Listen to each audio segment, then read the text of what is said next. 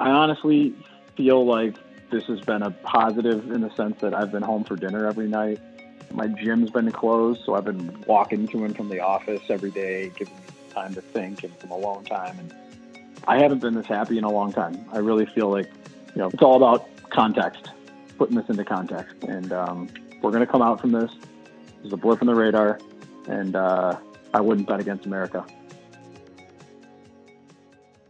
On today's episode of Further Faster, our special guest is the founder and CEO of Big Construction, Tony Ianesa. After spending his childhood summers working as a concrete laborer, Tony has spent his entire career in the Chicago construction industry. He founded Big Construction in 2016 and has since been awarded high-profile tenant interior projects throughout the city. Hey, Tony, how are you? Thanks for joining us. We appreciate you coming on today. Hey, glad to be here. Thanks, guys, for thinking of me. Yeah, of course. Well, your growth of Big is obviously something that is super inspiring, and we've been good friends for a long time. And I want to go back to kind of you growing up, and and how you got into this business, and maybe some of the things that inspired you to get into the construction side of the industry. Yeah, well, first of all, congrats on Madison Rose. Really excited to see you out doing your own thing. I hope I had a little bit of inspiration in that. I think you did. The entrepreneurial spirit is alive and well, and it's awesome to see that. So I wish you guys the best of luck, and I know you'll do great. We picked a good time. We picked a good time to start. Yeah, that's right. Exactly. Tons of massive long-term deals out there right now. We're doing a lot. We're doing a lot of one-year extensions right now, but it's keeping us busy. Hey, I hear you. It's work is work. Peanuts feed the elephant, right? Yes, sir. So, believe it or not, I've been in and around construction since pretty much I was able to work. So I worked for a home builder in Oak Park, renovating old homes in the summers. In high school, when I graduated high school, I joined the laborers union. I worked for a concrete cutting company for 3 summers while I was attending Indiana University, and really, really worked my butt off and learned a lot about the industry, and learned that the college education was best for me, because that is tough work, man. There's not a lot of people that really understand how difficult these guys have it. They work their butts off, and I really we're fortunate to have the guys in the trades building the city for us. I got to see that firsthand, and I wasn't cut out for the concrete world. So I went back to college. I interned for a large electrical subcontractor here in Chicago my last summer in college, and learned how to read blueprints and sort of just how the business of construction was run. And then from there, I got an opportunity to work at Clune Construction.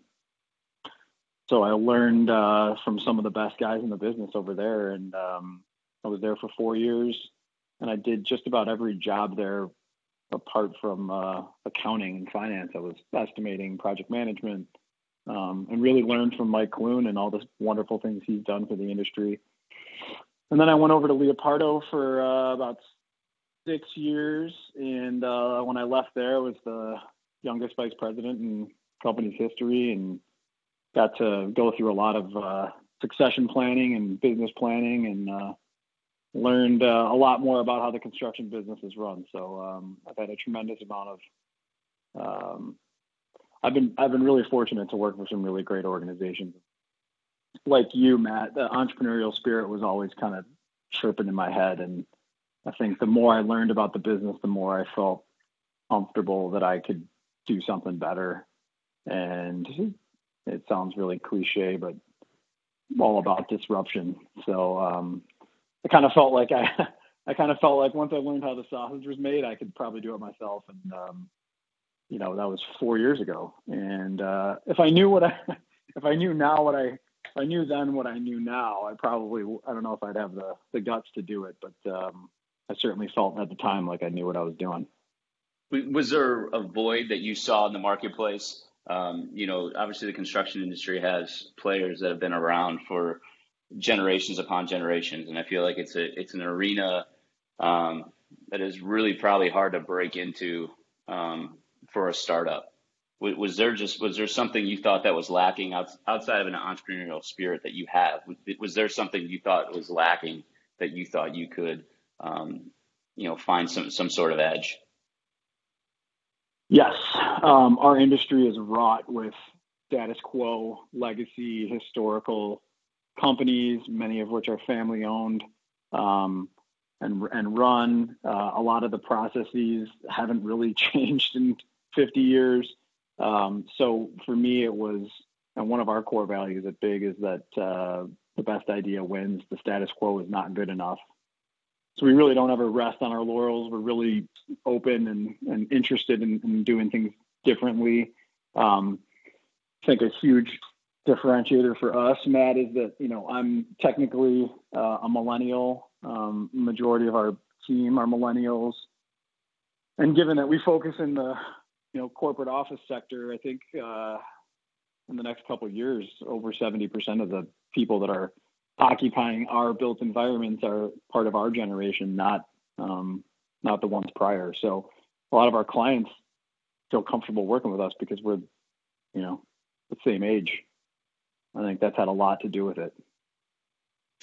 And so, also, I think something that we do have a little in common. I mean, I think you had a lot on your plate when you launched. So 2016, if I'm not mistaken, is when you launched Big Construction. And then I think it was maybe 3 or 4 months after that, you had your first child. Is that right? Yeah, that's right. I have that right? Yeah, that's right. So June of 16, we just celebrated our 4-year anniversary. My daughter, Sophia, was born in September of 16. So I remember getting on conference calls in Northwestern at Prentice and disappearing for a few hours to be working on stuff. And that was a crazy time. And then, moving forward a year later, roughly, right, July 2017, and obviously I remember it almost like it was yesterday, but tell us a little bit about what happened. I know your wife, Alex, was diagnosed with breast cancer. It was around the same time that my wife, Gina, was going through breast cancer treatment at the University of Chicago. It was a time that, I think you and I actually became pretty close because they were diagnosed with the same type of breast cancer, triple negative. And I think you guys ended up at the same hospital as us. But, you launched your company in 2016. You have a daughter 4 months later, and then bam, a little after that, you're hit with this. Tell me we talk about, me launching a company during COVID. Doesn't seem like anything compared to what, you had in your plate around, at the early stages of your company. How did your family cope with that? How did you deal with that? How did you stay inspired? Yeah. So first of all, thank you to you and Gina for being there when we were really just in information gathering stages because, so here I am about a year into founding a business. I've got a roughly 10-month-old daughter at home, 12-month-old business. And I'm driving home from Bobolink one day and I get a call from my wife and she's like, I have breast cancer. Or actually the surgeon told us together at the same time and I almost crashed my car. It didn't make any sense. I mean, she was like 31, 32 years old. Not something you expect to hear. So, we went through a really difficult time. I mean, 18 months, probably all said and done, with all the various treatments and chemotherapy and surgeries. And I really would be remiss if I didn't say thanks to the folks at University of Chicago that Matt, you and Gina really introduced us to. Dr. J saved my wife's life. And, you look at what's going on with COVID and you look at the riots and sort of it's the difficult time we're in right now. But I kind of look back at those times and I'm not sure it gets much worse than that. So I was for a long time there. I was trying to run a business. I was essentially a single dad because my wife was in bed most of the time and just trying to stay motivated. So I really, whether it was the right way to do it or not, I compartmentalized things. So when I was at work, I was focused on work. When I was at the hospital with Alex, I was focused on the hospital.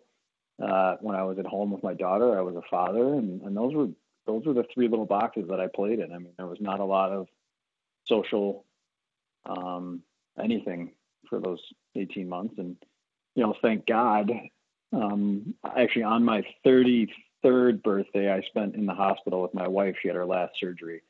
So it was March 28th of 2018.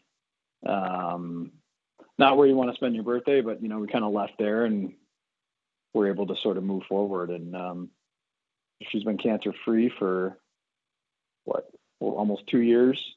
And, we're kind of getting our life back on track only now. And, obviously we had a similar outcome as you guys did. And I think it's a testament to how great medicine is today. But, again, where did you find that will to push on? Where did you find that will? Because, shortly after this, 2016 and 2018, total nightmare of a situation for you. I mean, obviously not having any kids a nightmare, but, being a young father and a young company and then, going through what you went through. I mean, that is kind of a nightmarish scenario. But how do you get to a place where in 2019, big construction does, almost $100 million? I mean, how is that possible?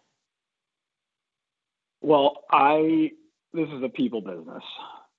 So I have a great team around me with a high level of trust, super capable.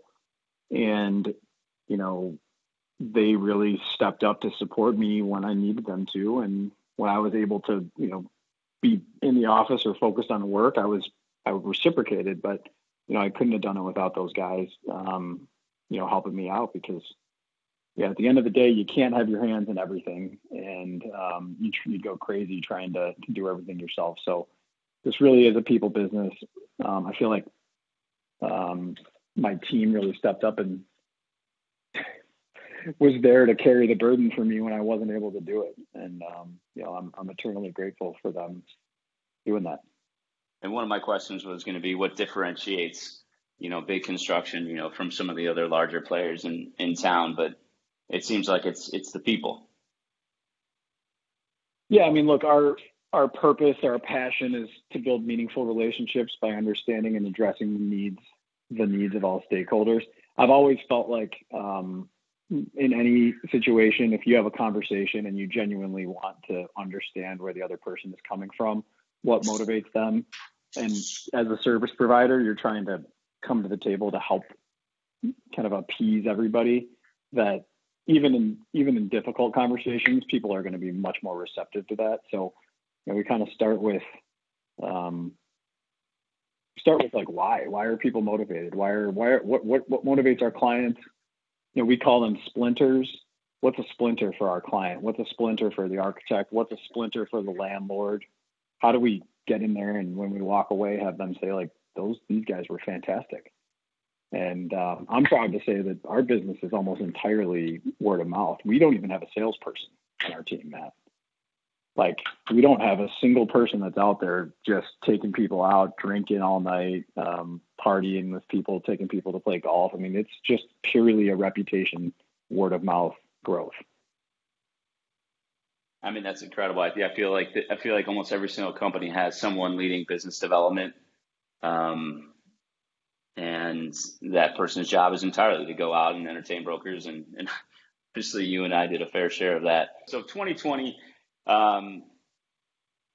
this is COVID-19 arena. And again, that really was the impetus initially of this podcast. And as this podcast begins to evolve and actually becomes a little bit more just to, talk to people about their stories and what inspires them and how they get to a position, like you've gotten to, and especially in such a short period of time. And it doesn't go without saying, obviously you spent, 10 years in the industry, but again, what you've done from 2016 to 2020 is incredibly inspiring and something that I think very few people can accomplish. But now we're in COVID-19 arena, talking about how you are prepping for that. I mean, I think the goal of the conversation initially was to go through the outline that you had sent to some of your clients, but it seems to me that some of that has changed. Tell us a little bit about what you guys are doing right now. And I definitely want to be cognizant of how much time we have. I still want to talk a little bit about, construction prices and stuff like that as well. But tell us what's taken up your time right now. Yeah, so I would say like first week of March, second week of March, when this COVID situation was really deemed a pandemic, and I think it really gained a lot of seriousness across the country. I felt like for the first couple weeks in March, maybe like that second and third week in March, I was like attending a funeral every day. I was looking at our business in a casket and it had died. And it was just like people had no idea what to say or do. It was almost a catatonic state for a couple weeks. I woke up one morning and I just decided like I'm done mourning this. This is not going to be the death of our business. This is not going to stop us. And I went back to that purpose, our cause, and it's like, okay, if we exist to build meaningful relationships by understanding the needs of our stakeholders, what do our clients need from us right now? And by and large, all the discussions that we had, clients were like, look, we don't know when we're going to be back in the office, but we will be back in the office. And we don't have a ton of capital to dump into our space to redo everything. What are some things we can do quickly, limited capital, to make our employees feel safer, whether that's for Labor Day or Thanksgiving or July, whatever it is. So we really spent like 2 weeks doing homework, talking to a ton of different subject matter experts, and we came up with a list of actionable, tangible items with lead times and pricing, and we sent it out to probably 3,000 people. Ryan Ori, that's what I saw, right? That's what you saw. And honestly, I it's been copied. I actually found that very helpful. I actually shared that with, candidly, the folks at R2 and our construction team. And I, shared it with, some of our other clients because frankly, I thought we'll make sure we attach what you sent out to, a link to this podcast, and we send that out to the community just so they have some reference as what we're talking about. But I found it, really helpful. That's awesome. Thank you. Took a lot of effort. Listen, we got calls from people all over the country. We got calls from companies in Canada that had gotten their hands on it. It was pretty incredible, frankly. We had some global heads of workplace from some large real estate institutions say like, this is that all day for a month, all they were doing was reviewing all the stuff that service providers had put out, and that ours was the first actionable list of tangible things that could be done. So we got a ton of attention, had 1 million calls, pricing exercises. I would say that was a good chunk of like probably the last 2 weeks of April into maybe the first week of May. It was just meeting with new clients, existing clients, talking about how they could get prepared. Everyone was in a race to kind of be prepared for June 1st. And then some point maybe in like the second week of May, third week of May, we started hearing from more clients that were like, we don't even know if we're coming back until Labor Day. And now it's like, you get the Jack Dorseys of the world out there saying, hey, my Twitter folks can work from home forever. And almost in a matter of a couple of weeks, it went from a race to be first to a race to be last. So while we had a ton of attention and, the Tribune ran our story and a bunch of other great things happened, we've heard from our clients that they're just not ready to do anything yet because they don't know when they're going to be back at the office. So it's patience. So what you're seeing of all your existing clients is patience, which is essentially what we're seeing, on the landlord side with all of our tenants doing 1-year restructures or 18-month restructures. It's being patient. It's not making any knee-jerk reactions. So it went initially to, you saw a lot of your clients wanting to make knee-jerk reactions, wanted to prepare immediately, until now is more of, okay, let's take a deep breath and let's take a step back and let's analyze this, in a few months. Absolutely. Yeah. It's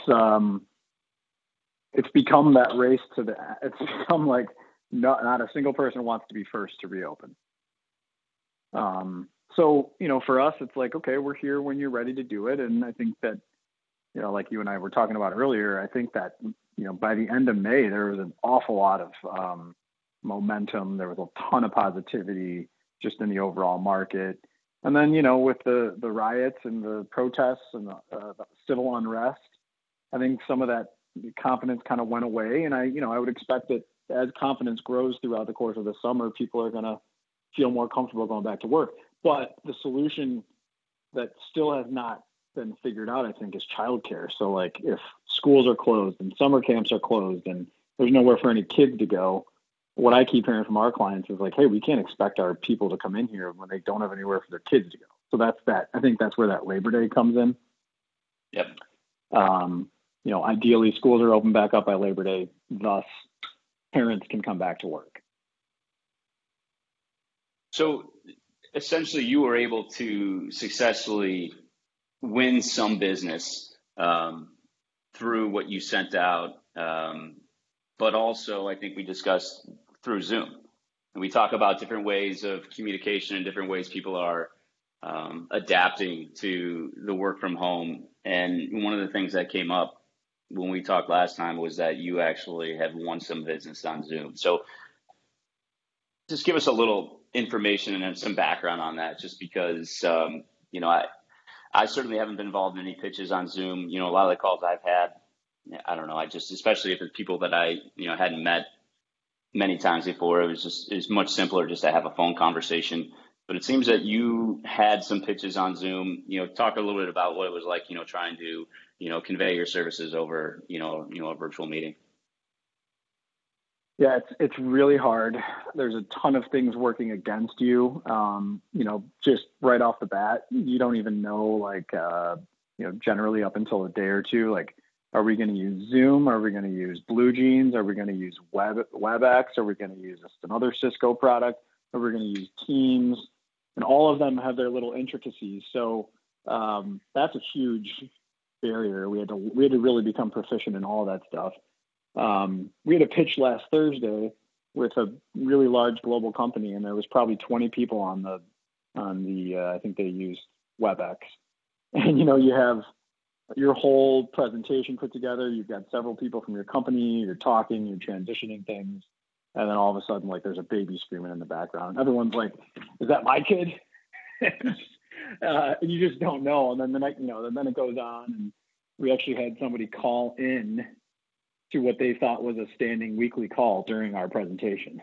It's like, "Hey guys, so and so's here," and you're like, it's a comedy of errors. I think people have learned a lot more empathy. I think seeing people at home with the kids running up and jumping on the screen is endearing. Definitely not the typical, walk into a big conference room and talk about your services to people. It's hard. It's really, really hard to make a connection with somebody through a screen. It's really, really hard to differentiate yourself. We spend a ton of time trying to not only understand the different systems, but also tailor our presentation style and flow and communication to be virtual. So it's a new challenge for sure. And then I know we're running out of time. Construction pricing. So for all the folks that are out of town, listening to this, what are you guys seeing right now? Where has construction pricing gone in the last 3 months as demand is shut down, or at least construction seems to be an industry that always kind of trails 3 to 4 months behind the rest of the real estate market, just because you're finishing jobs that may have started 6 to 12 months before. But right now it feels like things are drying up, and certainly so that's impacting, keeping yourself busy. Where are the changes you've seen in construction pricing, and is there a percentage that you can tie to it? Yeah, I would say it's kind of like if you're a good credit tenant and you want to sign a 10-year deal, right now is a great time to do it. I would also say if you're a client who wanted to do a project that started June 1st or July 1st or probably even August 1st, they're going to get a huge savings, probably 15% from what you would have spent in March. Maybe more. So there's a bunch of different reasons why. One, there's definitely a lack of work. There's a slowdown. So there's the same amount of suppliers and vendors looking for a lesser amount of work. It's a simple supply and demand chain. But There's also the fact that the PPP funds were rolled out. A huge percentage of the PPP money went to construction companies. A lot of these subcontractors, right, wrong, or indifferent, were looking at their payroll essentially for that 8-week period of time as being almost entirely profit. So we saw some crazy pricing coming in. And then I think the last component that, adds to this decrease is that there's a lot of large projects in Chicago that, had contractors mobilized and either got canceled or put on hold indefinitely. So now all of a sudden these people have to scramble and go try and relocate their resources. I think trying to forecast out past August is difficult. I could see the pricing going down another 15% just as easily as I could see it going up all the way back to where it was or higher. The reason I say it could go higher is because there's going to be an influx of projects that either start back up, the stuff that was put on hold, or maybe something that never even got off the ground is going to get picked back up. And so when you have, tons of projects that are starting to get off the ground at the same time, again, supply and demand, there's going to be higher demand than there is supply, so the pricing will go up. So if you're a tenant out there that wants to build out space, you probably got 60 days to get a smoking deal. I mean, that's the amount of time it takes to do space plans, CDs, MEPs. It's going to take much longer than that. Hopefully we get we get a little bit longer window than that. So silver lining, Tony, as we wrap this up, man, I feel like you've been a lot. 2016 to 2020, I feel like you've seen it all, and your company has had a tremendous amount of success. You've been able to find the amount of success you've been able to find in such a short period of time. Again, is truly impressive.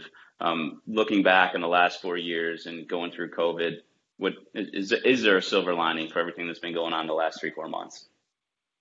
Oh man, I think so, Matt. I really believe if you're listening to this podcast or you're on this podcast or you're one of the people in our community, our industry, we're so much more fortunate than, 99% of the population. There's a lot worse things that are going on in the world than what's a year slowdown in our industry. And look, nobody's getting rich in commercial real estate in 2020. I honestly feel like this has been a positive in the sense that I've been home for dinner every night. I've had the opportunity. My gym's been closed, so I've been walking to and from the office every day, giving me time to think and some alone time. And I haven't been this happy in a long time. I really feel like, this is a blip in the radar. I feel like spending time, having all this extra time to spend with your family, having dinner at home every night is all good. I mean, there's nothing bad that comes of that. And if as a result you don't make as much money as you did in 2019, then that's a fair trade-off for me. Because again, if you're listening to this podcast, you're probably far more fortunate than the average person. And I think it's all about context, putting this into context. And we're going to come out from this. This is a blip in the radar, and I wouldn't bet against America.